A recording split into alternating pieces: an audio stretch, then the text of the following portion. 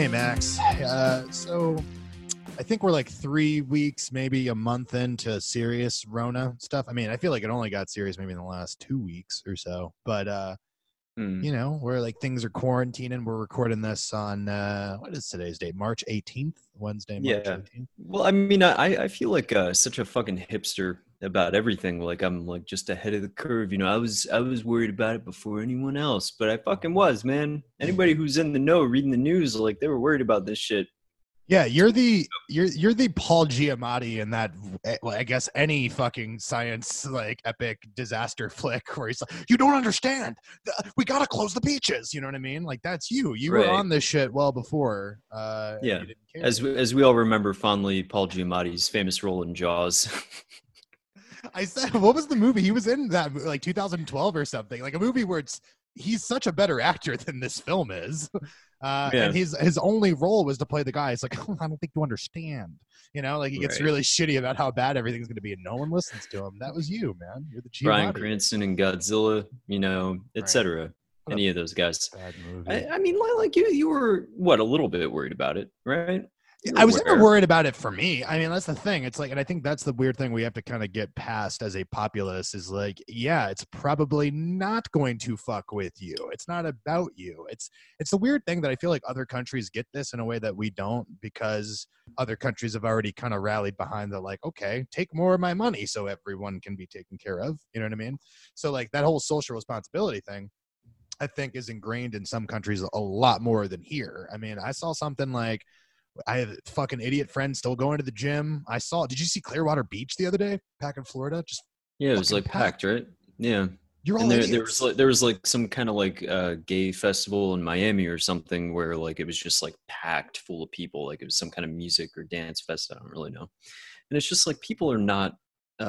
Some people are. Well, like if you look at like pictures of New York, they did aerial photography before and after pictures at Yeah. famous monuments, and like it's totally cleared out now. It's Seems Obama's like inauguration versus Trump inauguration in terms of exactly, yeah. scale. Seems like people are taking it seriously, at least in some pockets of the world. And I mean, New York has higher cases, and probably because it has more testing than anywhere else in the country right now. Yeah.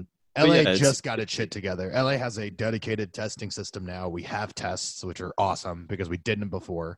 right. But I think we're at like 199 cases confirmed here, which Hmm. is Yeah, terrifying. we're over like 2,000 in New York now. Yeah, I'm that's pretty sure. nuts. Uh, Yeah. and my whole thing about it though is just like, yeah, we're taking it seriously because like we, I guess, have already seen some of the effects of it. And I guess Florida is not a super populated. Well, I mean, it's populated, but not population density, right? People aren't on top of each other in the same way. Right. But like LA is completely cleared out, man. Like it's crazy to just be on the streets. I go for walks all the time, right? Because Hmm. like I don't want to be in my house, and it's just no one's outside. And so it's Yeah. encouraging at the same time. It's like people aren't getting the memo in other parts of this country, and I don't know Hmm. what to do about it. You know? Yeah, I mean, it's surreal, man. I don't know what to say. Like because like you said, it's not just about us, and I mean, it is still scary to get it, even just for you. Like you Right. could, there's a lot of unknowns here. You could potentially lose like up to 18 or 20% of your lung function, even if you're healthy and you get it. If you have some kind of an extreme case, I know that younger people or like they call a mild case anything that doesn't require the breathing apparatus Yeah. to help you Assistant. continue Yeah. breathing. So like that doesn't sound very mild to me. I've had flus that were pretty fucking awful. Yeah. So not looking forward to the eventuality of me getting this thing. Yeah, I I was mean, trying to explain to you, and it's weird because it's like, and not that I need to explain to you, but the ongoing joke here is that like Max hates sports, but he doesn't really. He hates me talking about how much he hates sports. But what I was mhm. trying to get you to understand, which is like, I don't know, man. In my entire life, I've never seen one league get canceled for any amount of time, let alone every single league in the entire world. It's not like America only, like Italy, there's no sports, nothing's going on. Movie theaters completely closed. I mean, let's talk about that. We talk about like unprecedented times. You and I think most people have been like, we live in the streaming age. Why can't we just like get this shit VOD. You can charge $40 and people will just go see it. Absolutely not. This will never happen. And here we are. Like we've done this now as a necessity. It's so crazy the amount of things that are happening as a result of it, you know? Well, yeah, if this thing happens for like a year or something, like it makes you wonder, will we just permanently alter business models as a result? Will theaters stay shuttered in large quantities aside from the big chains? Like, I don't know. Like these businesses can't survive past a certain point. New York's economy is going to be devastated by this alone, not much less like the world. All of it, man. I mean, that's the thing. You're talking about like, we're all hoping. And I said that to you the other day. It's like, can I just tell you that for the first time, I'm really thinking about the time frame on this shit. And it's like, we're going to be uncomfortable for a couple weeks, maybe 6 weeks or something. It's like, nah, dude, this is going to be months. And I even saw this thing on New York Times, and not to be sensationalist or to scare people. It's like, this could very well be like a year, 18-month thing. Like it's possible. Well, it takes at least a year of testing to verify like results for vaccines according to current regulations. So like, yeah, it was like, because we did SARS in 6 months, and I think we just rushed that to product. We're like, put it out, it's fine. Right. Well, just to verify, because like if you have millions of people that are infected by this thing and you roll out a vaccine that hasn't been vetted, and then that vaccine ends up killing people, then you're responsible for more deaths than the virus is. And as we talked about, that's pretty much the beginning of I Am Legend. They're like, we're going to cure cancer. Cut to desolate New York City. And I'm just like, oh, fuck. Yeah, man, it's weird because like I'm more worried about like, you know, I have my landlady is like a old ass woman in her 80s. Can't visit my mom right now because she's a cancer survivor and everything. I thought about going to Florida, and it's like, nah, that would be bad. Her immune system's not what it used to be right now, and never will be again. Right. So, you know, I'm trying to be responsible, and I worry about like homeless people in the city. Like, so the other day I started like sneezing and coughing at work. I'm pretty sure it's seasonal allergies, so whatever. But I decided to like leave early for the night. Told my boss, got on a bus, got on, you know, into the subway system, and had to wait like 18 minutes for my train to get there. Yeah. And because it was like 2 a.m. or something like that. And I figured, oh, nobody will be here. But there were still people down there. And there was this like poor homeless man who like went up to me. He's like, hey, man, you got a quarter? And I literally didn't. I was like, no, I'm sorry. And he like tried to shake my hand. He's like, oh, thank you, brother. Thank you. And it's like, no, I don't have a quarter, and I don't want to shake your hand because I don't want to give you something. But like, there was no way to explain that to him because he was going up and down this row to asking everybody for a quarter and then coming back to you like as if he couldn't remember that he had just talked to you about it. Like, again, like about 5-6 times I'm waiting for this train. He's like, you have a quarter? You have a quarter? And it's like, no. And every time he tried to high five or shake your hand. And it was like, I had to be a dick to him. I had to like turn my back like, no, sorry, man. Holding my hands behind my back and shit. So like I worry about people like that. And then like I got on the train and I like got in the very front car because I knew that nobody would be in there. And there was one homeless dude there just sitting there, who was like passed out, like this old man. And like, as I'm rolling up to my stop, like he was sleeping the whole time, he literally collapsed, just like onto the ground of the train and like needed help getting up. So I like rushed over and like had to like pull him up and everything. But again, I'm just thinking like, what if I got some shit on my hands? What if I'm carrying this? Right. And I think you're because I said something about it the other day too. I mean, I live in a pretty cool place, but I think we've talked about what I really like about LA is that it's not like a closed gate community. So you like there's a pretty big homeless population where I live, like to the point where like I know them now and we like have moments. I'm like, hey, what's up? But they're like the most vulnerable population that isn't a specific age group. They're just people who are out in the elements who are going to be touching things and stuff like that. And what I get really upset about is just like I hear all the people who are like, hypocrite, you live in a house. I've always hated that. Like, because I have a house that means I hate homeless people. No, it's not how that works. That is what that means. Sorry, Christian, I got to come out strong on this one. No, but where I come from, it is just like this idea that like societally, we already don't give a shit. Literally, these people are sleeping outside. And we don't care. There's a thing here in LA for years. There was just a guy going around and they never caught him just murdering homeless people. And they we had that thing in Tampa, man. You remember like these roving gangs of like teenagers who were like beating homeless people with baseball bats and shit. And it's like, to get back to this guy on the train, like as I'm helping him up, I'm thinking, okay, I'm helping you in this immediate situation, but what if I'm like passing a virus to you? What if I have it? And it's like, it's activating that paranoid part of my brain that is never active usually. I'm like, oh, this is what it's like to live in a or a state of like fear and paranoia. It really is. I haven't seen many people, but there does seem to be this almost magnetic pull of resistance and shit. You know what I mean? Like, I'm positive charge, you're positive charge. Stay the fuck over there, man. Like, we are not allowed to get close to each other. And it feels like that, to the point where, like, I look at everyone and I'm like, you look healthy, but I don't know. You know what I'm saying? Like, everyone is now a suspect. It feels like this really wonderful comic book. What is it called? Black Hole by Charles Burns, I believe. If you get a chance, it's a graphic novel. It's really great. It's very similar. There's this mysterious disease going around or whatever, and it's like, yeah, man, your mind immediately goes to the prism of how we've dealt with this before. We weren't alive for the 1918 influenza pandemic. It'd be weird if we were. That'd be fucking nuts. But my point is, like, we haven't really gone through this. Don't come at me with Ebola, and don't come at me with fucking SARS or swine flu. And, like, yes, those were big deals, but they didn't shut down the fabric of American society either. And that's in like the course of 2 weeks, we already have like this huge unemployment problem. It's nuts, man. Well, and so thank you for bringing that up, because that's actually where I wanted to get to too. You were talking about the local economy in New York is going to get fucked, right? And that's everywhere. Mnuchin came out and was like 20% unemployment. It's very real. And it's like, of course it is, because it's not about people not getting their jobs back when this is all fine. It's that the amount of money that these businesses have lost by shuttering their doors for an extended period of time, they're just not going to be able to do it. So I think it's amazing. We're talking about how business models are going to change, right? We're looking at this, like, you know, theatrical release windows has been a fucking no-no for theaters, and they're still against it, by the way, but like, studios going to make their money some way. And so, like, that's where this is going. Now, I want to get outside of the capitalistic portion of it. I do want to say, like, despite that, we've seen some really cool things, and it's been in small ways. Like, there are a lot of services are like, all right, so I bought this mixer that we use through a company called Sweetwater, and I didn't buy it all at once because it's very expensive.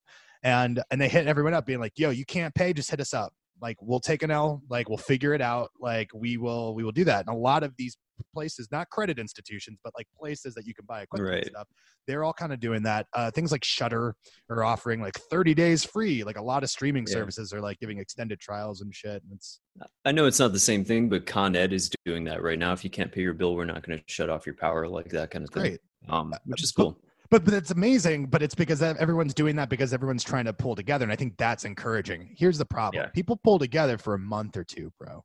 Like, this stretches out to 18 months. People got to get their money somehow, you know? And that's what scares the shit out of me. It's like, if Governor Newsom if Governor Newsom is like, we're suspending all fucking rent here or whatever, like, or mortgages, like, I'm not going to pay my rent because I know they're not paying their mortgage. So why the fuck would I do that? You know what I mean? And immediately that's where shit gets contentious. And I guess that's like, I don't know, man. I guess the point I'm trying to make here is, like, we are living in some truly unprecedented times, even if it doesn't feel like that. We're not trying to be sensationalist, but like, shit's different, man.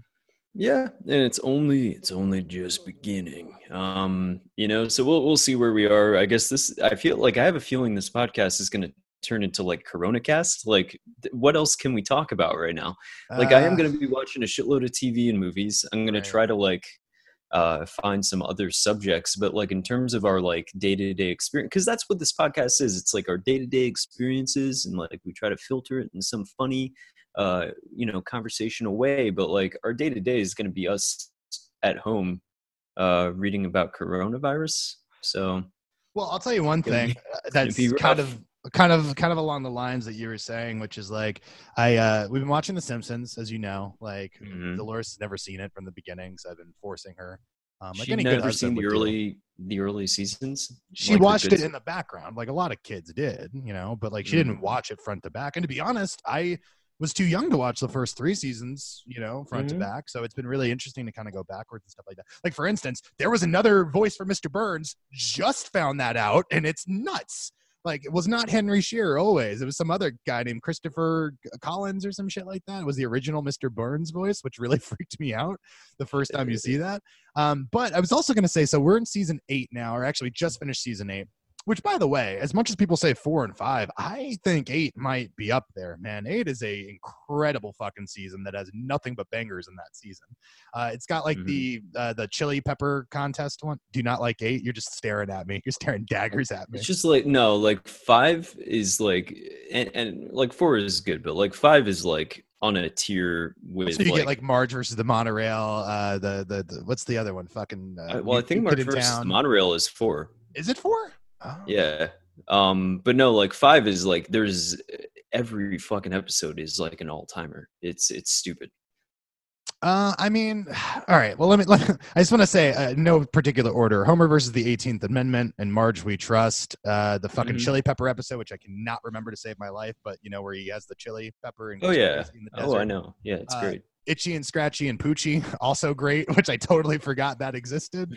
Homer's Phobia talks about Homer's Phobia talks about fucking being scared of gay people in '97. Right, John Waters guest stars. Yeah. So there's a lot of really interesting things about that, but one episode, which again, amazing episode, is where Santa's little helper, where Bart gets a credit card. I don't know if you remember this. I think it's called the Canine Mutiny, and Bart gets a credit card. And he calls himself Santos J. Helmer or something like that. And then orders all this shit on credit cards. Already this like commentary on fucking capitalism and shit like that. But ends up ordering some super amazing trained dog and then has to give the dog back when the repo men come, and he gives away Santa's little helper. And I'm just like, this is terrible. This is the saddest shit in the world because Santa's little helper is a great dog. What I forgot about that episode, dude, is like how adult it is because he starts buying everyone things, right? Like he gets Lisa these thing called trucker pills, which are clearly speed, like it's amphetamines, and like she even takes a couple and is like twitching the whole time. I'm like, wow, they got that past sensor.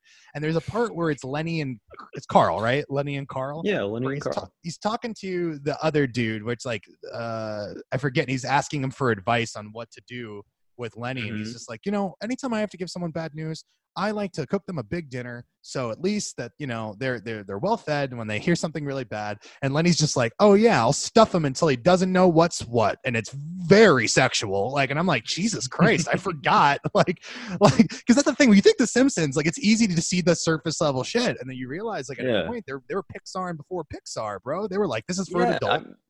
They definitely had like some like especially Lenny and Carl, like that was an ongoing thing that Lenny was like deeply in love with Carl, and Carl was like kind of not about it, but he kind of was. Yeah, no, but then like I don't remember them straight up being like, I'll stuff him like and at the end of that episode, by the way, they all end up at this place like where the cops all show up, like they're gonna do a raid, it looks like.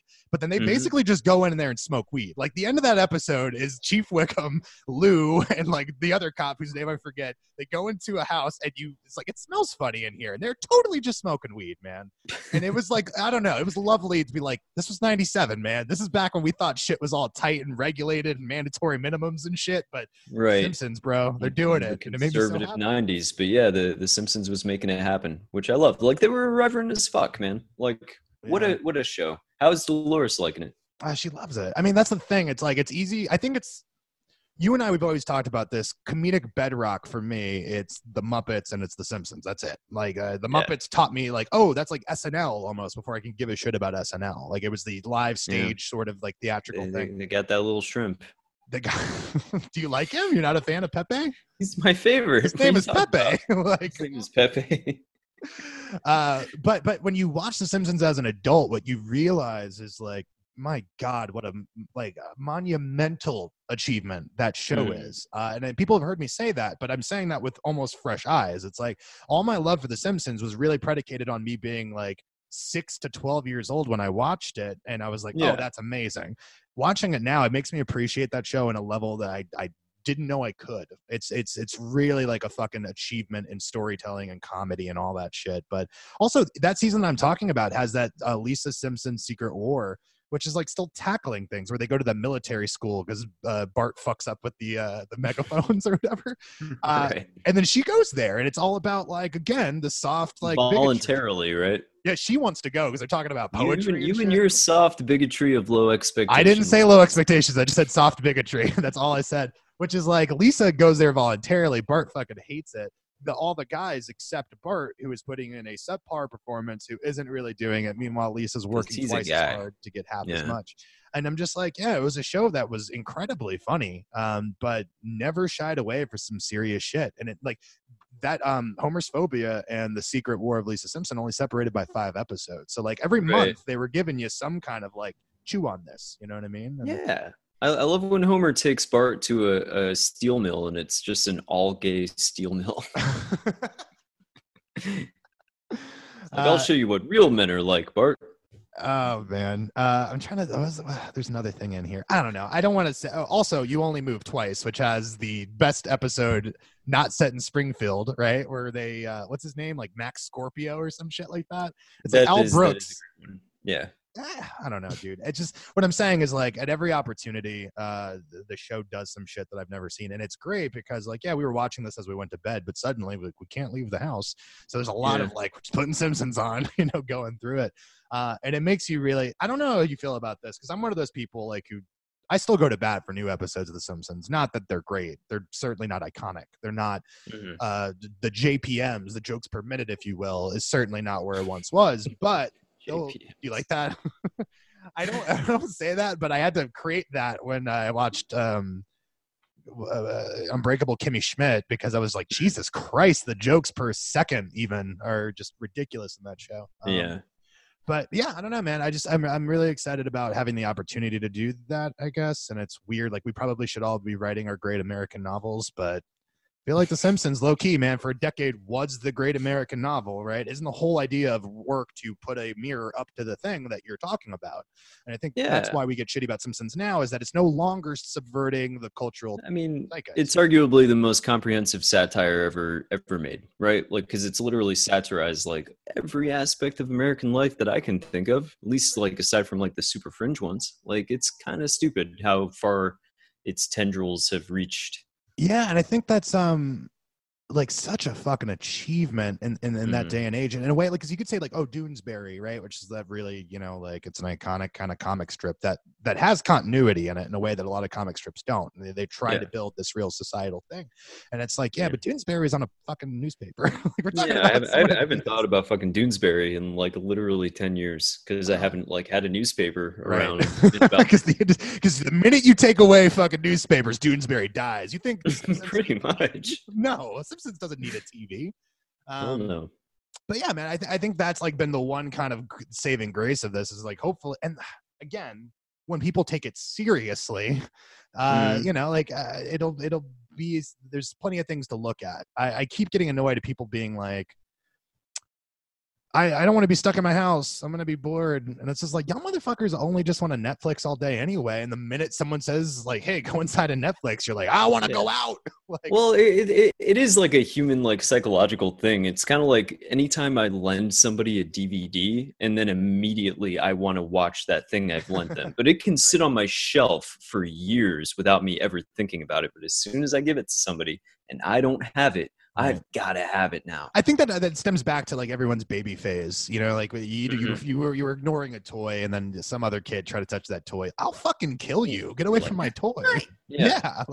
And we still all have that, because we're just a generation of fucking babies. Like we're overgrown and shit, but we never got out of that phase. I don't think, at least not most of us. Do you think that's rooted in something like evolutionary? Like, oh, that's my pile of bananas. I'm not hungry right now, but I will be later. Like what is that? I would have to assume, because we talk about that all the time. Like, you look up at the sun, you look up at the moon, you're looking at this thing that evolutionarily has been ingrained into you, that the people who didn't have critical thought, your ape primates ancestors, but they still knew, oh, that's that thing, and that's a feeling that we get. I have to assume it's totally that, because all the time I get into this with Dolores. I'm just like, we're just apes. Like we're barely humans. Like it's never going to get better than me just like picking bugs off of you and then being like danger, but I don't say danger. I go wah, wah, like I freak out. Like that's all that we're doing now. Like that's all monkeys did then. Like right. Well, I think we're going to see a lot more of that. I mean, like, do you see? Not to bring it back to coronavirus, we like successfully like pulled the escape so hard on that. Yeah, but like just seeing like videos of people in like grocery stores. Like I saw this one where this woman was about to like fucking fist fight an old woman over like a couple of rolls of toilet paper. Yeah, like just shit like that, where it's like, I feel like that panicky behavior is about to get a lot Yeah, I saw that video and it was from Australia, and all I thought about that was that the Australians made toilet paper sound sexy. The female like news host was like toilet paper. I can't even do a fucking accent, but it was just like so fucking That was adorable. like a weird French accent. Yeah. Toilet paper. All right, you did it better than I did. Toilet paper. I mean, what's the Michael Caine thing? How do you get into? There's a my cocaine. oh, no, I'm my cocaine. it's I can't do it. The size of a tangerine. That's what I do. That's how I get into Michael Caine. Tangerine. Burn the forest down. Yeah. You can be the outcast. Let's talk about that. I mean, look, if we're gonna pivot back to Corona, let's be really morbid. That no one else can make the right choice. Keep it going. Keep it going. No, I'm done. Can you give me that entire monologue in the third Dark Knight movie where he's like, I'm not gonna bury you. Watch that shit in a long time. Yeah, just make it up. Just make it up. He's like, I love you, and I've loved you since I first heard your cries in the West Wing. Bury another Wayne, Master Wayne. And then he does. By the way, can we talk about that for a second? Because that's always rubbed me the wrong way. He fakes his death, and we have to see. Like, I don't cry at that movie. Alfred doesn't know for sure that that's true, right? Like, he assumes that Bruce Wayne is dead, and then he sees him in a Paris cafe, like years later, maybe. And all he does is give him a quiet nod of acknowledgement, and then go on his way. This is my issue with that movie. Which, like, there are other issues to be had for sure, but I'm like, how dare you? They have a scene where they show Michael Caine crying, saying, "I failed you," and you're like, "No, he's old." Like, that sounded like Russell Brand more than Michael Caine. By the way, I can't do. Listen, I can do French, I can do Italian, I can do Russian. I cannot do fucking English or Australian to save my life. Okay. Oh my god. Yeah, you're really good at like a lot of accents. That's interesting, man. I just can't do the cool ones. The ones that make me like a cool, interesting person to talk to. Yeah, because if you're British, everyone thinks everything you say is interesting immediately. You know what I mean? Like, yeah. Unless you have like a Cockney fucking Derby accent or some shit. But the Michael Caine bothers me because I have to see him crying his fucking eyes out, being like, "I failed you," and he's old. He could have died right there. Who knows? But instead, he sees him at a fucking cafe, and he said that'd be cool to see. But if I'm Alfred, I'm pissed. I'm just like, you could have left me a note. I kept your secret that you were Batman for 20 fucking years. His table. I'm just saying, it's like Master Wayne. If I'm Alfred, I kept your fucking Batman secret for 2 decades, basically. Okay, like I could be trusted with a secret. You could fake your death and let me know, but or at least like have a quiet like conversation with me. You know, like they couldn't have talked in code. He couldn't talk to the man who literally raised him for years and like helped like fucking prop him up while he was like playing vigilante superhero. Like you can't go over and like, hey, I got this round for you, Alfred. Like anything, just a quiet nod. That's all he wanted, right? I don't like that. Like Alfred's relationship with Bruce Wayne in that scenario seems to end when Batman ends. Like that's fucked up. Alfred was there beforehand. I only like the Batman side of you, Mr. Wayne. When he died, you died with him. And yet still he doesn't want to be a party to it. He's like, I'm not going to bury you. Like, yeah, I like you way more, but I'm old. I can't bury people anymore. Like Batman was so cool. Yeah, that whole relationship kind of irks me in a weird way because obviously Alfred never wanted for anything, but he also didn't seem like he was benefiting. I mean, you know what? To be fair, he was really glib in Batman Begins about all this shit too. Like Bruce Wayne like comes back after like a full 5, 6, 10 years of like being like off 8 the or 9 grid, years. Yeah, where everybody assumes he's dead. He had him declared dead or whatever. And Alfred's just like, I'll let you borrow the rolls if you like. Just bring it back with a full tank. And it's like, fucker. It would be way more emotional. Think about that, dude. Alfred was living like a fucking king for a decade. He had a giant manor to himself. Yeah, that's true. Just being a sassy bitch, though. Like, that's, I guess it's fun. You know, it was 2005. It was a different time. I mean, if I'm Alfred, not only am I mad that this fucker's come back, but I'm mad that seemingly it doesn't seem like I benefit. Like I feel like Alfred has one outfit that whole thing. Like I've never seen him do a costume change in that movie. He's always rocking the same thing, so it's like he's not living in the height of luxury either. I guess he just chooses not to, or maybe he has several of the same outfit, you know. Or he's like fucking Seth Brundle in The Fly. He's like, I learned it from Einstein. If you have one outfit, you don't have to waste any mental energy on picking your outfit. Steve Jobs did that same shit.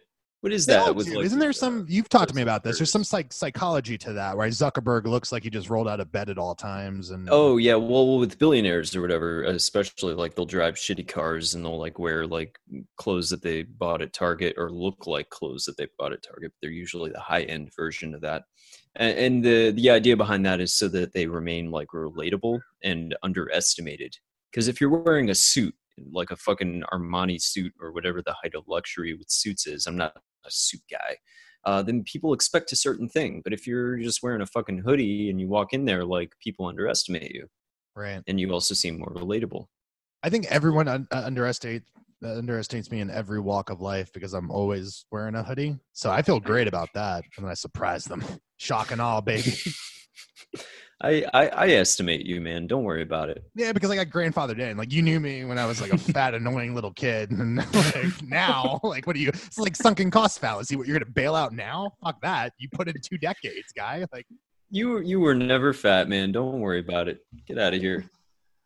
yeah, my 10-year-old self really needs that pick me up. Thank you. I appreciate that. Again, we're all still kids. Like, don't play with my toys. You know what I mean? Like, it's like a lot. We should look at all of this from a sociological and a psychological kind of point of view, because I am fascinated by the people who straight up deny the whole corona thing completely. Like, they're like, it's not real, whatever. Yeah, it's still happening. But then there's people who acknowledge it's real, who are still going out and doing shit. And then there's people who are super, super scared and maybe went into quarantine weeks ago before they had to and shit. Right. But yeah, it's Did you hear about weird. Jared Leto, by the way? I want to punch this guy in the fucking tits. And apparently he's a rapist. I don't want to throw that out there, but like apparently Yeah, he's got I've a weird heard that. history. And then Yeah, he has like some history of like hurting women during sex and stuff too. Like he's just like a piece of shit. I don't know. I don't love it. Even aside from that, I don't love his whole like weirdo rich guy out of touch with reality. I was in the desert for 12 days without my I was on a 14-day sojourn of the soul. And I didn't know about the coronavirus. I came back to a changed world. It's funny how things happen. It's not funny. That's the wrong word. It's like, get the fuck out of here, Jared Leto. I don't believe him either, because like, what are you This acting was like the going on, coronavirus? like, way earlier than 14 days you. ago. Thank you. So he's just acting like he didn't hear about it at all. It's like, you're just an idiot, man. Yeah, he's kind of the worst. But he's one of our finest working actors. That's what they say. I don't know if that's true at all. I mean, You know, like, I get it too. Like, I didn't fully understand it at the time because it was just at the beginning of like when trans people were getting legitimized. But the fact that he won an Oscar for a role playing a transgendered person when there are existing transgender actors in the world is like kind of infuriating. oh, well, sure, but like, let's not. I would not, certainly not defending that. What I would say is like, look at the long fucking history of Hollywood being like, I don't know, just put him in blackface. That's fine. You know what I mean? Or like getting non-Native American. I just watched that Always Sunny episode where they're talking about blackface or whatever. How did that show get away with that? Because they put him in blackface. Name one classic. Well, because they have that whole scene where they interrogate how offensive it is. That's Yeah, why. like- Because yeah, one of my favorite episodes from 2 seasons ago is like Hate Crime or Hero or whatever. And it was just like, oh, wow. Like, I guess you could do and say literally whatever you want as long as you have the characters musing about the nature of its offensiveness. You know what I mean? Yeah, I mean, like again, it's the idiot doing it, and it's the show fully acknowledging that it's not okay to do. So it's like it's the show that's, or the show is not, affirming it or putting a stamp of approval on it, or just by omission not saying anything. That's all I got. But it speaks to my larger point that like in Hollywood, they didn't care. They were just like, I put some blackface on him, make him a little darker skinned. Let's, you know what I mean? And like, so when we talk about trans people, I think maybe one of the last marginalized groups to finally get acceptance in a mainstream way. And maybe I'm butchering that, so please no one yell at me. But what I'm saying is like for the longest time, get off the show. Get off the show. You could be gay in Hollywood and no one gave a shit for the most part. It was accepted. So there was a level of acceptance there that was not, maybe it's certainly not federally and whatnot, but our art was fine with it. We cast gay people to be in shows. That wasn't a problem. Yeah. But trans people have had a much, much harder roll up the hill, as it were. Yeah.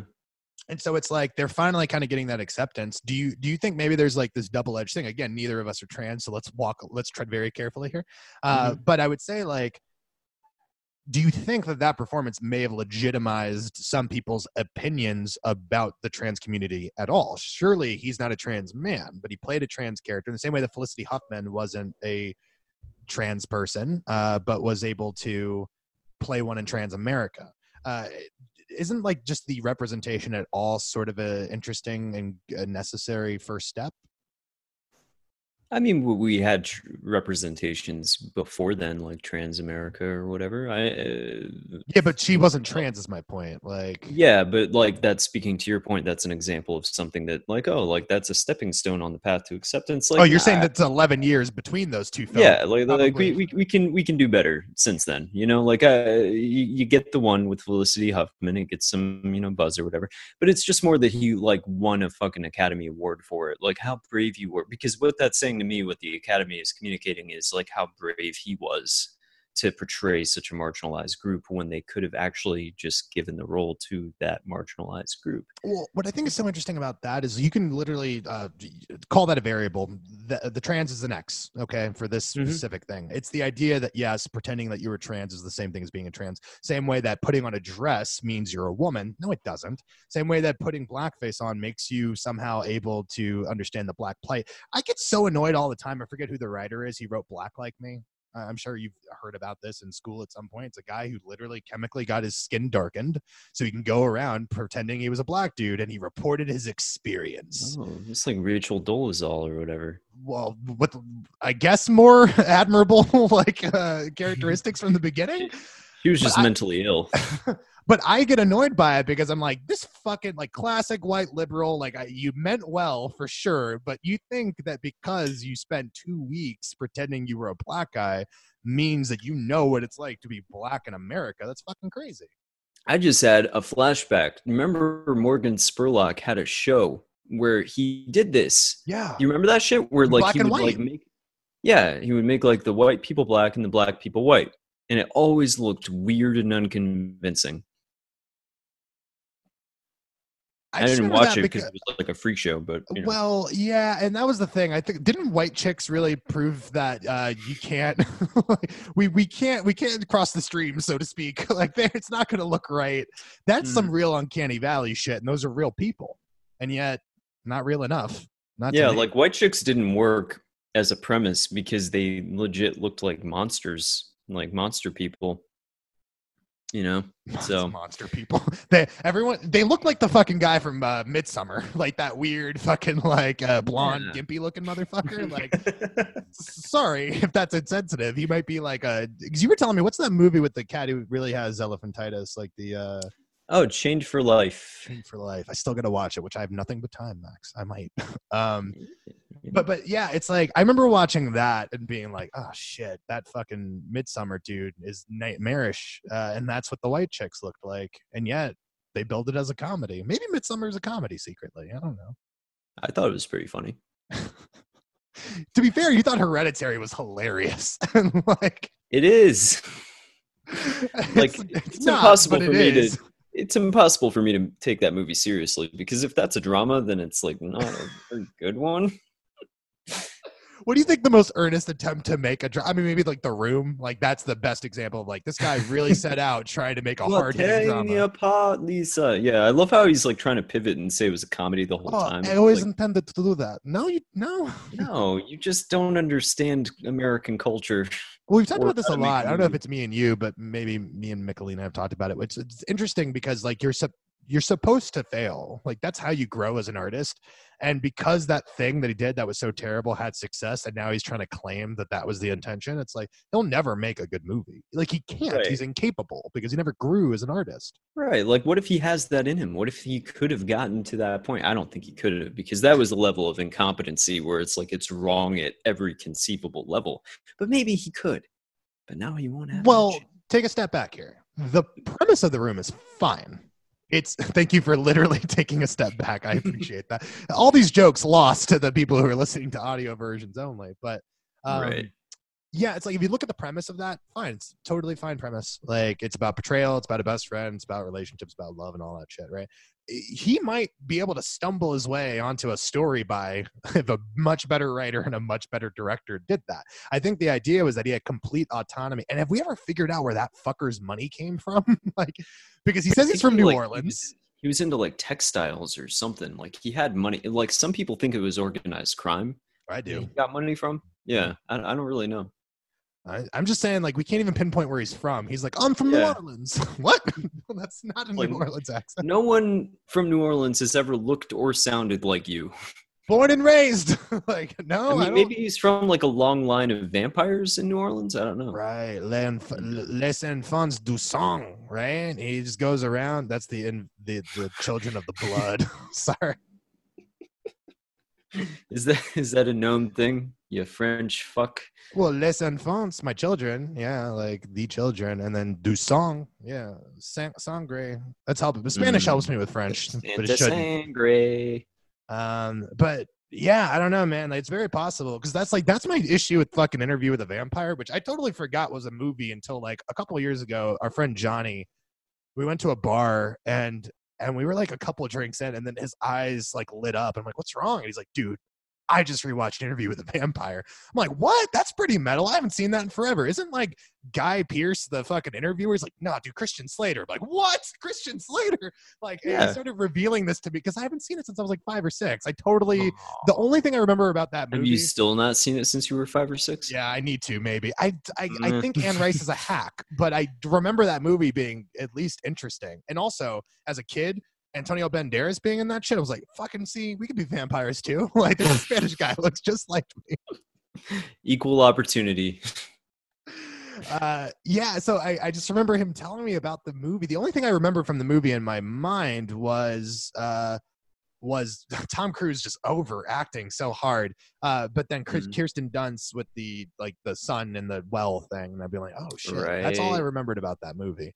And then he just went down the rabbit hole telling me about the tale. And I'm like, that movie's pretty lit. Because I forget at the end of the movie, by the way, like there's a 10-minute scene where the interview's over. Like Christian Slater's just driving in his fucking convertible down like the Santa Monica Boulevard or some shit. Like really. And then an emaciated Tom Cruise bites him, and then he goes, I'm going to give you the choice that I never had, which is to be a vampire. Or Lestat isn't even the main character of that fucking movie. No, it's Brad Pitt. Yeah, but Brad Pitt isn't the thank you. He isn't the what's his name in that fucking movie even? Like who knows? I don't know. That's the one guy who got out of that fucking Anne Rice black hole of bullshit. Well, because I know wasn't Lestat like her recurring character that was like her Edward? Right. Yeah. You know, like in Twilight, like that was the guy. See, now it makes me almost appreciate her more because at least that seemingly was a point A to point B to point C of a book.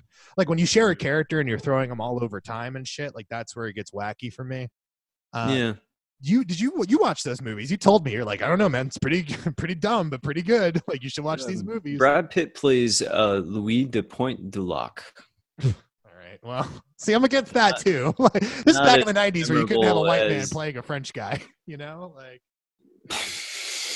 where you could have a white man playing a French guy? Yeah. Oh, see, this isn't my distinction. Have I not told you this? Like, so my basketball leagues, I get yelled at if you call European white people white people. Apparently they're not the same, which really blew me away. Explain. I'm not sure I can explain it in a way that'll make any sense to you because it doesn't make sense to me. Because it doesn't make sense because it's wrong. Because there are white people all over Europe. That's where white people come from.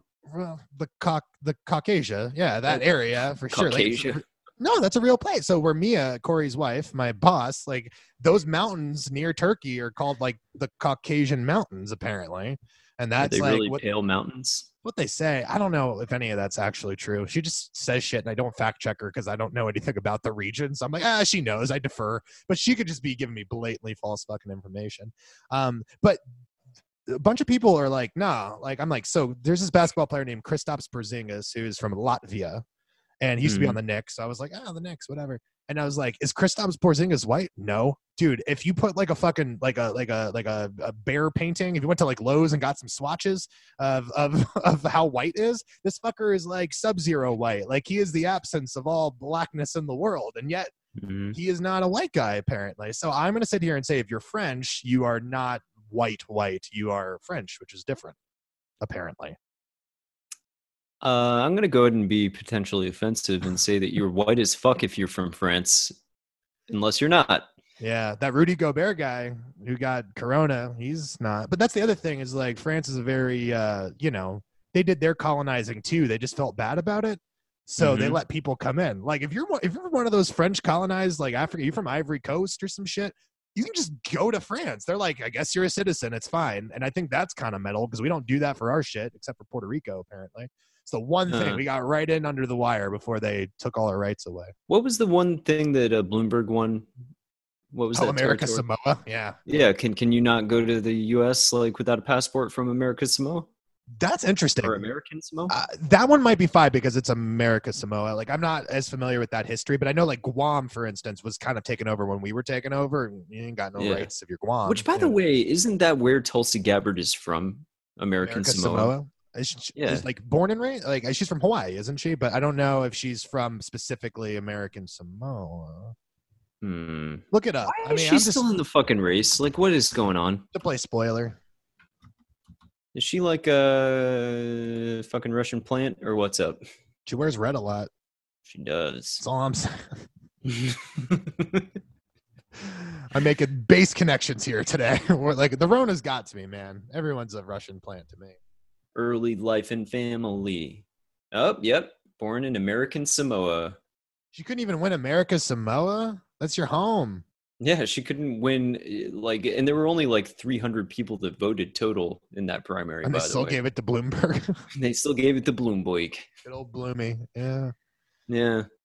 Man, imagine if he had sunk that $500 million in literally anything else. Or if he'd saved it and then helped out his state of New York. Well, that's what annoys me about all this trying time. But that's what annoys me. We were talking about this a little bit. It's like Bezos. Like, bro, you got all the money in the world. Just lead. Like, lead right now. Like, show people that we. Like Bill Gates is doing that. Like his foundation is doing like all sorts of crazy good shit. I feel like Bill Gates like murdered a couple hookers or something, and he's just trying. He's atoning for it now. That goes without saying. Like he's probably still actively murdering hookers, and then he does his foundation stuff to make up for it. He's like, what are a few hookers if I save 1 million people? You know, I don't know why he's talking like that. I mean, but can you deny that? It's a real trolley problem. We all live in like we do. It's like the trolley problem that the trolley had a brake, you know? Like, you don't have to do either. You could just pull the brake. Yeah, but I'm not. Just rolls into someone else. Hooker. It's like, kinetic energy versus potential energy. Kinetic is going to keep going unless something stops it. Yeah, the brake, Bill. Yeah, I don't know what brakes are. It just keeps going and kills people. Everything I'm going to do is already written, so...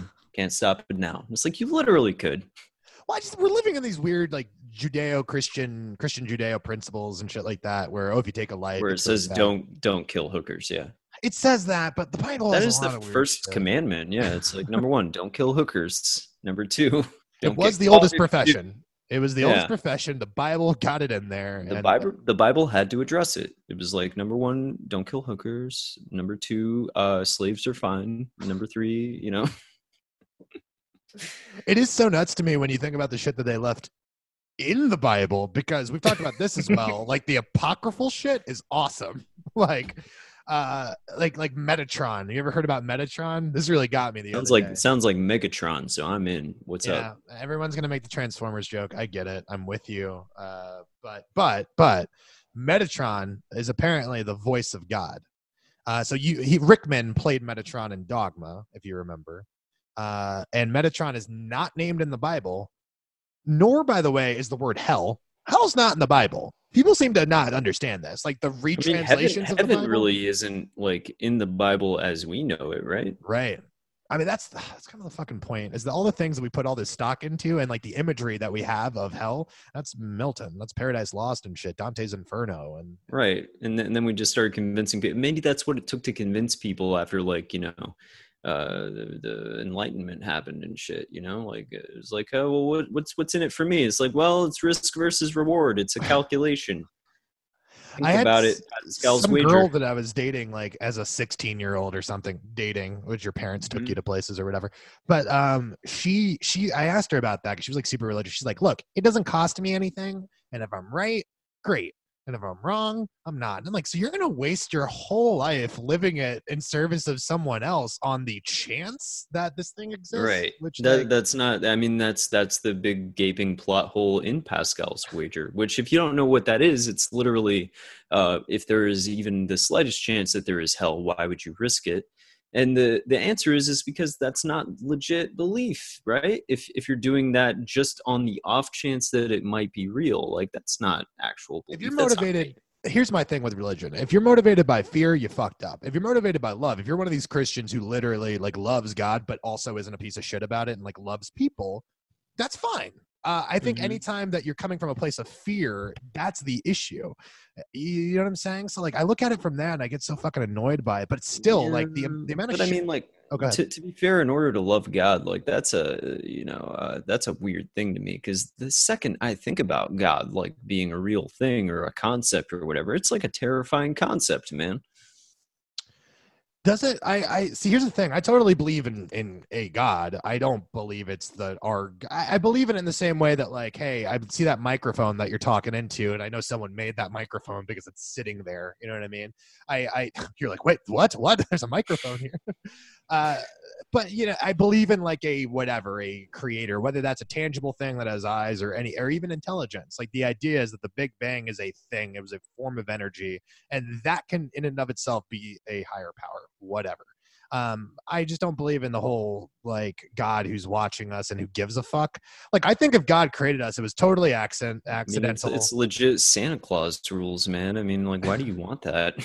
I don't want it. That's what I'm He saying. sees you when you're sleeping. Right. Why does he need to observe you when you're sleeping? You're not doing anything. I mean, have we already talked about this whole idea that my grandmother kept saying Jesus is everywhere when I was a kid? And then I would be like, so if I just shoot a gun in any random direction, can I kill Jesus? And she got very mad that was my first question out of that. Like, I was just trying It's a to figure that reasonable out. question. Yeah, It you just makes- want to know what the limits are. I'm just trying to figure this guy out. All right. And she would get mad. She'd be like, well, he would move out of the way. And I'm like, but wouldn't he move into the way of another? But he's everywhere. And she got so annoyed with me. But yeah, I think like what's more likely is that God like, fucked up, had an illegitimate kid, and then just like went out for a pack of smokes and never But came also, back. the devil is everywhere. So if Jesus and the devil are occupying the same space at the same time, are they not one and the same? Yeah. You know? See, I can almost buy into that more. I think what I don't like is the duality. No, Yeah. because I like the duality of man. Man is both good and bad.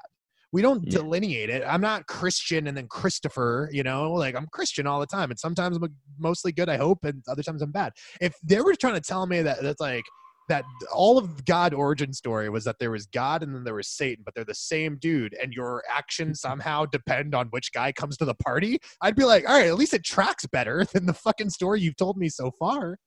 Right. Because like the whole concept of Satan doesn't make a lot of sense. Like if God is president, I get it, like he's responsible for all the good and also all the bad, right? Like his umbrella of ownership covers all dimensions. But it's like it would be like if God was president, but only of the good things, and then Satan was in charge of all the prisons, but also had to live in the prison, and Right. that was like his deal. That's my issue at the end of Dante's Inferno. a It's like weird you deal. get to the end and Satan's just frozen in ice because like he's Satan, Yeah. but he's still just another prisoner, which never really Isn't made the deal sense though to me. that he's like flapping his wings and he's causing cold air to continually freeze him to the ground? Yeah. His feet are chained in ice, basically. But Yeah. he's doing one of these the whole time, according to Yeah. Gustave Dare, who did the illustrations. But yeah, like that never really sat right with me either, because that always seemed political. It was like God's kind of an asshole. Sorry, don't strike me down. But what I'm saying is that there was a war in heaven, right? And then Yeah. there was Lucifer, who was just trying to give people the option. Okay, he was a good dude. He just wanted people to have the option to do anything they wanted. Free will. This is why kind of why Paradise Lost is so lit, because it's like they just kind of recontextualize Lucifer as like a guy who's like, I'm not evil. I just thought, like, think about it. He's fucking cosmic Hitler. He's like, you must love me. Like, is he like the greaser in the high school with a really strict principal, and he's just got like the rolled up pack of smokes, and he's like, yo, God, like, why can't we like have the choice of coming to school or not? Like, give people the option. And then like smoking a cigarette. Well, yeah, and he's like, put that out, Lucifer, and he just blows the smoke in God's face, and he's like, never. Put what out? And so, but here's my thing. Whatever. Lucifer comes at the king. You best not miss. He misses. Whatever. He gets cast down. But then God goes after the people who sat on the sidelines, like the conscientious objectors who are like, nah, it's against my God religion to fucking fight an angel or something. And he's like, yeah, down to hell with you. And he casts them into the inferno. Oh, is that what turned them into demons or something? Or are they just regular, like... When I was little, what are angels, man? I don't understand angels. Well, and that gets back to the Metatron thing, so we'll get to that in a second. But when I was little, my grandmother would tell me that Lucifer was a cool dude, but then tell me he was a bad guy. But he was just like, he was the second most beautiful angel in the world. I'm like, who's the first most beautiful? I mean, God. God would be, it's not an angel is the thing, but like the most beautiful being in heaven. And she would always be like, he was beautiful. Lucifer was great. He just made one mistake. Lucifer is like a fucking snack who made one mistake in his youth. He's still paying for that shit, man. I like I said, I like the idea of them being one and the same, or at least they're being like a part of the same the company, right? Like we're on two different things. I handle all the cool shit, you handle all the bad shit. We still meet, we get lunch every Tuesday at Crispers, you know what I mean? Like I haven't seen a Crispers since I've been in Florida, by the way. I don't know where the fuck that came from, but like I like that idea so much more than the kind of idea we get, because again, it's a God who does not deal with any dissent, who is infallible to the point where if you even mention that you have some doubts, you're getting cast down into fucking the quote is unquenchable fire, bro. Like that's fucking crazy to me. Yeah, it's not great. Doesn't sound like a great time. I mean, I just wondered if like usually like shit, hell might be real, and it sounds awful. I mean, I didn't like Florida because of the humidity, so I can't imagine I'd enjoy hell. Doesn't sound like the best place to be. I don't know if he's like infallible, then why did people wouldn't he know if people were gonna like betray him or whatever, or do the wrong thing? So wouldn't he like preemptively cast them into hell? Yeah, well, that gets into a whole precog fucking Minority Report in heaven situation where he's just like, look, they're gonna get me. I gotta kill them. They haven't technically committed any crimes, God. Doesn't matter. Like, but why would they even be a threat to him? This good fucking guy. He can like just reset everything. He created the threat. This is a Bug's Life. He created his own crisis and then needed to be the hero of the crisis. It's like, well, I don't like. Come on, Bug's Life. It's a bad movie. Speaking of which, I saw Toy Story 4. I don't know if you've seen it. How'd you feel about it? It was weird. Probably should have stopped, huh? I hear the ending is pretty lit, but I hear the movie itself isn't great. It's just real weird, man. Like it was not what I expected it to be. It's not really trying to be better than Toy Story 3, so I'll give it credit for that. But like a good 2/3 of it are set in a weirdo antique store that's populated by like creepy ventriloquist dummies. As it should be. It's a really strange, and like all of like the bit players like Ham and Rex and all them, like they're like reduced to like maybe 2-3 minutes of like actual like speaking screen time. And the rest of it is just like Woody fucking around with Bo Peep, trying to get a little fork guy back. Forky. People like Forky. I haven't seen it. I don't care.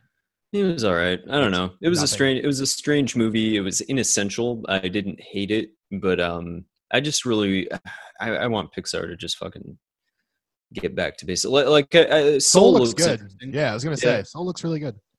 Onward, I have legit no desire to see at all. Me neither. I just don't know when that happened, man. Like, when did Pixar become like this sort of like inessential viewing? Because for a while, like they were infallible, man. Like they were better. They were doing better than God track record wise. Like God had more dissent than Pixar did. That's all I'm saying. I think part of the problem, and I do want to get back to Angels so bad in a second because I have something to say about that. But I think part of the problem was like there was a time where you had Lasseter, Brad Bird, Pete Docter, and one other guy I'm totally fucking blanking on, and I'm really sorry, Andrew Stanton. Okay. Those guys are responsible for all of the things we think of when we talk about Pixar. Obviously, Lasseter did the Toy Stories, and he also did Cars, so he gets canceled out.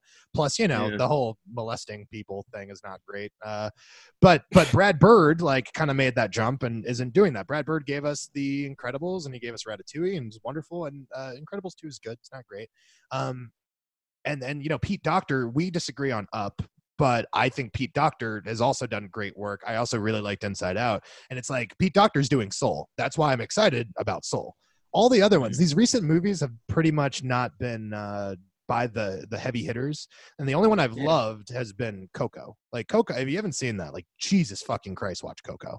Because it's kind of lovely. It's a beautiful little movie. Maybe you have to be Spanish. I don't want to say that you have to be Spanish, but there is a definite connection to the source material that way. Did you see it and not like it? You're just looking at me weird. No, I haven't seen it. It's really nice. I saw Brave finally. I don't know if I told you that. Was it lit? It was all right. It was also like a weird movie where like it wasn't what I expected it to be. Like, do you know what that's about? She's a princess fighter in Scotland.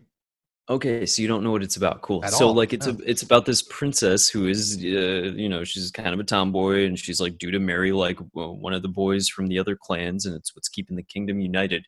And basically she finds a witch in the forest and curses her mom by accident, and makes her mom turn into a bear. Whoa. And like yeah, and her mom like her mom just starts going feral and stuff, and she has to figure out how to turn her mom back. And it literally becomes like a movie where it's just this girl in the woods with her mom trying to find this fucking witch, and her mom kind of starting to turn into an actual bear, like mentally. Sounds good. I mean, what do you want? They're not playing it safe. They didn't go into a meeting and got that fucking greenlit. Sounds good. What do you want? I said they were too hard on Pixar. What's even better, like the source of the conflict is that like from the beginning, like her father's like this king warrior or whatever, who like was famous for fighting this ferocious grizzly bear or whatever. So he hates bears. Right. He's very prejudiced against bears, very anti-bear. And now the mom's she's loose in the castle. What's going to happen? Is everyone aware that she's a bear or no? No, they just think it's a bear that's in the castle. And dad is not about that. So there's like a scene where the dad almost kills the mom, not knowing it's his fucking wife. Does Brave, I assume that's her name, does she say something? I mean, you just have to see it, man. Like she tries. This movie's 6 years old. You just got to see it, man. Come on. Also, all of her little brothers turn into tiny bears. Like it's a whole thing, man. It's a journey. I didn't hate it though. It was weird. But again, not an essential film. It's not something like you have to see it, you know? Right. I just told you the most interesting thing about it, which is that her mom turns into a bear. It's not in the previews, by the way. I got to give him credit for burying that. I didn't see it coming. I thought it was just going to be about an Irish girl running around doing adventure shit. Right. Oh, so she's Irish. I thought she was Scottish. I was going to say witches or in Scotland, Scottish, bro. Irish. I don't know. It's one of those. You're one or both of those. I'm both of those, so I can say that. Redhead people, yeah, they're all the fucking same. No, that's really, I mean, I don't know. I'm actually sort of interested in that now. I did want to, I'm going to go watch this when this is over. I wanted to tell you really quickly, just because like, because I brought up Metatron earlier, who is the speaker of God or whatever, but he's apocryphal. He's not in the Bible. The only place where Metatron shows up is like in Kabbalah text and shit and apocryphal novels that they took out of the Bible, which I thought was interesting in and of itself. Is this like in terms of like, you know, like Latin roots of words and stuff? Is this like why we call a jumbotron is because it's like like this is like the thing that speaks to the audience? Like this is what gives you maybe. Let me look at the etymology of that, because it probably, right? Metatron, like the whole idea was that Metatron was the God, humans couldn't conceive. Electronic. Do you want to find out? Let's bring this to a screeching halt. Let's just figure out how, like, I was talking shit about the apocryphal Bible, but secretly it's responsible for thousands of words. Tron, Tron Legacy, etc. Yeah, Metatron is not in the Bible, but apparently the burning bush was him. He was the guy who scribed the Ten Commandments as well, which I never thought. I'm looking up pictures of Metatron, and it's like a weird, trippy star. Yeah. He was a trippy guy. He was voice of God, but that comes with Wait, its is own this like problems. a separate guy with his own wants and needs or whatever, and he's just like it's like Obama's anger translator? Like Right. what? Well, that's the thing. They never get into Metatron's motivations. What makes him tick? You know what I mean? Like, you just anytime anyone's ever talked to God in the entirety of the Bible, they're not talking to God. They're talking to Metatron. That's the one thing that he's fucking doing. So I find that really interesting. But of the order of angels, right? Because there's the seraphim, which they're like they're the rock stars of angels. Okay, they're the badasses. But what I didn't know is that the second layer, like the second in command, if all the seraphim get fucking coronavirus in heaven and they're like, we can't be here, the cherubs, little baby angels, man, they run shit in heaven. Little babies. They do. Babies. Yeah, they're the second in command, man. Second highest That order. seems like a bad idea. Yeah, well, they're the guardians of the Ark of the Covenant, which is like you put babies in charge of the Ark of the Covenant. In charge of that? Like, get out of here. That's the one thing I think Raiders really needed was some cherubs for no reason, you know, just showing up, dancing. Just some babies like, not on my watch, Buster. And the Nazis just shoot cherubs. You're like, well, they're not babies, they're angels. Sorry, let's not clutch our pearls here. Oh, I thought they were babies. You know, it's like, oh, well, intention doesn't matter, apparently.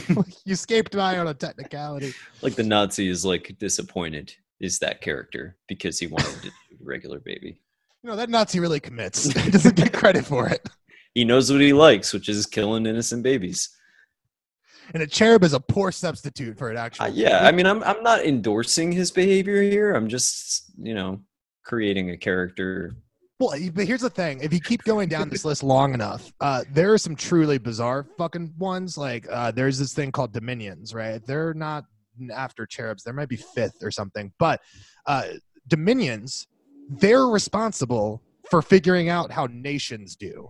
Like all the strife and all the good things and bad things that happen to nations. It's not God. We've been doing this all wrong. God apparently is a real delegator of his responsibilities that we found out. What does he do day to day? Nothing. He just sits there drinking fucking mojitos, doing nothing. Like, I'm so sick of this God. Meanwhile, you got little babies guarding artifacts, and then you got entire like Dr. Strangelove war rooms being like, I don't know, how do you feel about Haiti? I don't know, earthquake it. Like, that's what they do. Anything bad that happens anywhere. Earthquake it. Plague it. And they don't care. I don't know, man. They fucking bother me. Sorry. I'm sorry. It's just like when you think about this long enough, you start thinking about biblical hierarchy. You're just like, wait, what? Yeah. None of this. Like, how does that work? And like, how does heaven work? I know we've talked about this before, but it's like, okay, I'll give you a what if, you know, like what if, you know, you hate your Aunt Eunice, but your Aunt Eunice fucking loves you. She dies, then you die, and you both go to heaven. And her version of heaven is one where you're there with her. Your version of heaven is one where she's not there. How does that work? How does heaven negotiate that? Do they like create a copy of you that would love to be there with Aunt Eunice? Or is it something else? And yeah, I mean, you're asking the questions that immediately poke up. Like, my mom's gonna hate this episode. Sorry, because it's like, yeah, it doesn't make sense. Okay, none of it fucking makes sense because it's like either heaven is this perfect utopia where everyone's idea of heaven is a conformist version of heaven, therefore immediately not ideal, by the way, or everyone has their own individual heavens. Now that's pretty, but it certainly takes away from the whole point of the book that they wrote. Like, you know, there's one heaven. You really got to like me in order to get to that one heaven, but secretly there's billions of heavens. Like, it's not that shit. I mean, you know, Bill and Ted got it right with hell, where it's like it's just a personalized hell that's personal to you. Yeah, and that always made more sense to me because like it's sort of good place-ish. It's like you want the punishment to fit the crime, I guess. Like you would want to have the most hellacious thing to be your hell for all of eternity. Likewise, like heaven seems like that would get boring after a couple eons. You know what I mean? Like, right. That's why Lucifer did it. He was like, "Fuck! I just want something to do. Like, for fuck's sake!" And then he, you know, led a rebellion against God. Yeah. Well, I think I've told you there's a character in Buffy the Vampire Slayer who's like this Valley Girl or whatever, who's kind of the villain of the show till she becomes a good person, and she like earns her spot in heaven by like making an ultimate sacrifice after dying. Then she gets there and she like just gets real bored with it because all heaven is in that universe is just you merge with a bunch of twinkling, sparkly lights I'm and good. just peace and love. And she's like, I'm fucking bored. Yeah, that sucks. I'm sorry. Like I'm tired all the time. I just want to sleep. Like that Yeah. sounds cool sometimes. I got to be honest, but like Yeah. I don't know. And here's my thing. Here's my thing. The two lowest forms of angels, by the way, are like the famous ones, like that like Gabriel, like you Yeah. know Gabriel. He's the second lowest. His job is just to be an errand boy, basically. He goes around and gives messages to people, and then the last order is just guardian angels. So we in our lexicon and oh, you must have a guardian angel or So something. like Michael from with John Travolta. Yes, where he Lowest he fights that bull. That's all I remember about that movie. He like runs into a ram. It's not a bull. Like he fights that thing. But my point is like, yeah, that's the lowest version. Those are the minimum wage employees of heaven who are just like, I gotta look at this guy all the time, make sure he doesn't get hit by a bus. Like, use your fucking eyes. Like, we gave you evolution, and I still have to waste my time doing this. Like, back in the other part of heaven, I was an engineer, okay, but they don't accept my fucking angel degree on this side of heaven. And I gotta be a lowly guardian angel. Bullshit. What is up with 1997 and John Travolta? Like 1997 era John Travolta. Phenomenon, bro. Did Phenomenon and Michael and Face Off. He was fucking busy that year. Face Off. He employed the whole adage of you do 2 for me and 1 for you. You know what I mean? Like, and Face Off was the one for him. Oh, that was definitely for him. Come on. Like, ooh, you good looking. No one watched that movie and thought that Travolta like didn't get the fucking catbird seat in that situation for sure, man. It's like, had he ever even met Nicolas Cage? Because whatever that impression was not even an approximation. We've talked about this before, but it's like it sucks because that movie sort of proves like, oh, he's pretty like Nick Cage is all right. Like he at least is trying like to affect mannerisms that are right. There's a couple of times where he's subtle in that movie. That bar was so low that we're actually praising that shitty performance. But hey, he tried. Ang Lee effort is half the battle here because I'm not sure Travolta tried anything that day. I think he was. I think that's the tragedy of Travolta. The Travolta tragedy is that he was trying, and that was the best he could do. Do you think every good performance by him has been just pure luck? You know, like lightning will strike eventually if you conduct like if you have a lightning rod, eventually you'll get something good out of it, right? Like, was he ever good? Is my question. He was good for the things he was in, like for the mold. Like, say what you want about Saturday Night Fever, he played that role fine. You know what I mean? Like, yeah, it was what or the like role Pulp Fiction, where he has to play like a fucking burnout loser kind of hitman guy. Kind of nailed that. I was gonna say that's the thing for a lot of people. Like Travolta, when I was a kid, it was weird because all I had seen was the Look Who's Talking movies, and then the next thing I saw was Pulp Fiction, and you're like, oh, that's a different. Was the premise of the Look Who's Talking movies that the babies, like that the parents could understand the babies, or that the babies just talk to each other like Rugrats? Right. Okay, so there's 3 of these fucking movies, by the way, if you could believe it. The most unlikely trilogy. T-O-O. And they bring in Roseanne Barr because the first baby is Bruce Willis. The second baby is Roseanne Barr and Bruce Willis's babies, which admittedly is a good idea. I mean, when someone greenlit that in the 90s, they're like, Roseanne Barr, Bruce Willis, babies. I'm like, all right, fuck, give them $50 million for that project. But the third one, the dogs start talking. It's not even about the kids anymore. It's about dogs hanging out. Right. It's just weird that the baby's internal monologues are of a full-grown adult people, but once they hit the age where they actually start talking, they'll be talking as children. But will they still be hearing the voice of, Roseanne Barr or Bruce I think that's Willis? what's so frustrating about babies is that inside every baby is a 50-year-old intellect, but their little baby brains can't put it into words yet. That's why babies throw tantrums. Right. They're just not understood, Because they've got this like running acerbic, social commentary monologue going on where they're making, profound, witty remarks all the time, but nobody's around to appreciate them because it's a little baby voice that's saying it. Right. Fucking what a torture being a baby must be, Like, do you think Ben Button really lucked out on that because he got all his faculties first and then went backwards? Yeah, I mean, Benjamin Button got the best deal out of all of us. Are you kidding me? We're talking about him like he was a real guy. He might have been. I don't know, man. Like, But I mean, you go senile and turn into a baby. Like that's the perfect situation, you know? yeah, 'Cause I it's remember reading that book as a teenager, and what I really loved about it is the final pages of that is now he's a baby, you know, as you're getting to the end of that. and is that funny? He's a baby.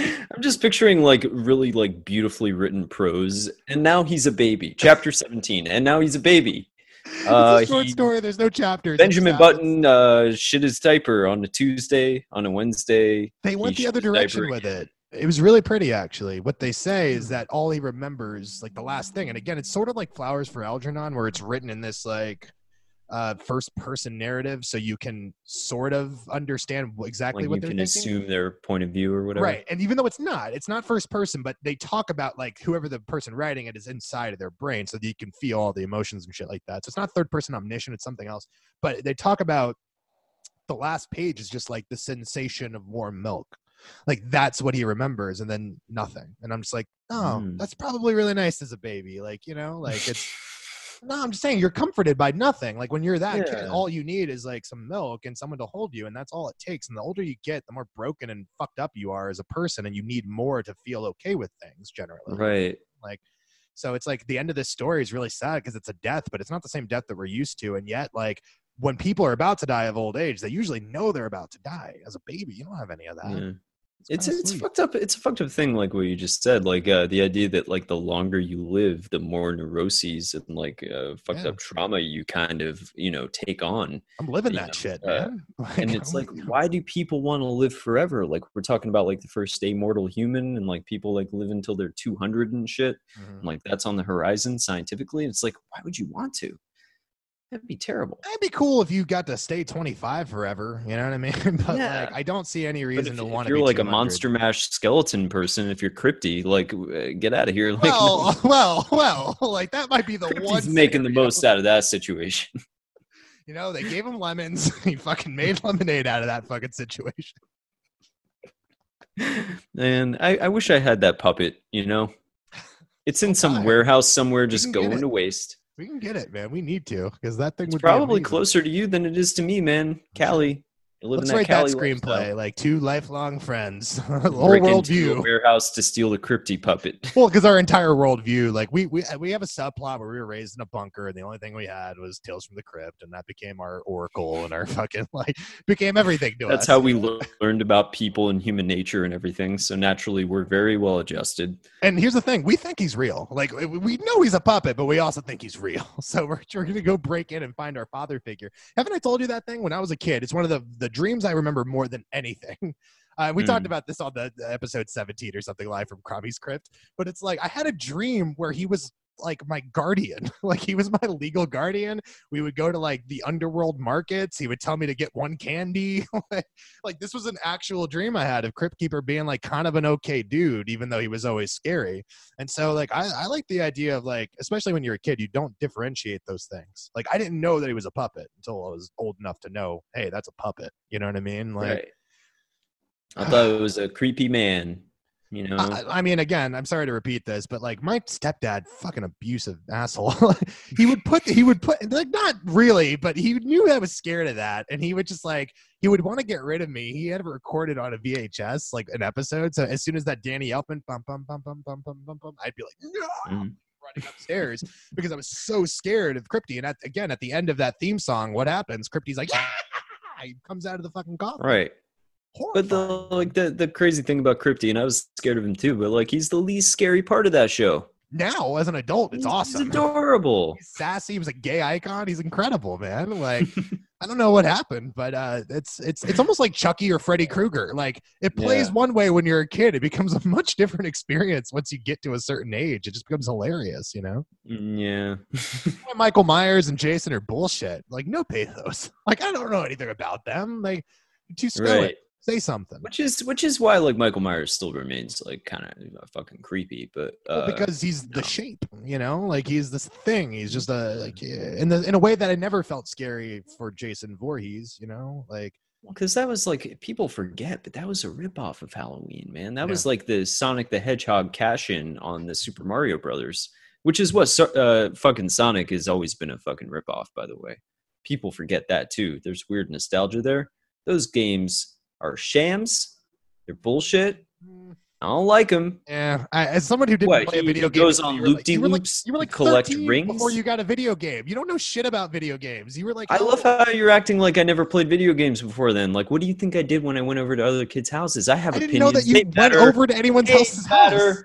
I didn't know you had friends as a kid. Like, I thought you were just hanging out watching like French foreign films with your dad and shit. Like, you've always told me that your dad was like, your dad was mad at you about like watching Barney or something. Because like even as like a 2 or 3 year old, the expectations were sky high, and you needed to be watching good shit. So I just figured, yeah, your like entire childhood I was like 4 or 5, and I was watching some Barney, as 4 or 5-year-olds do, and he was like, "Oh, this again, still."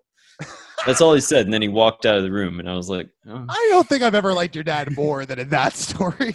Like, I don't know if that's the takeaway from that story, but abuse.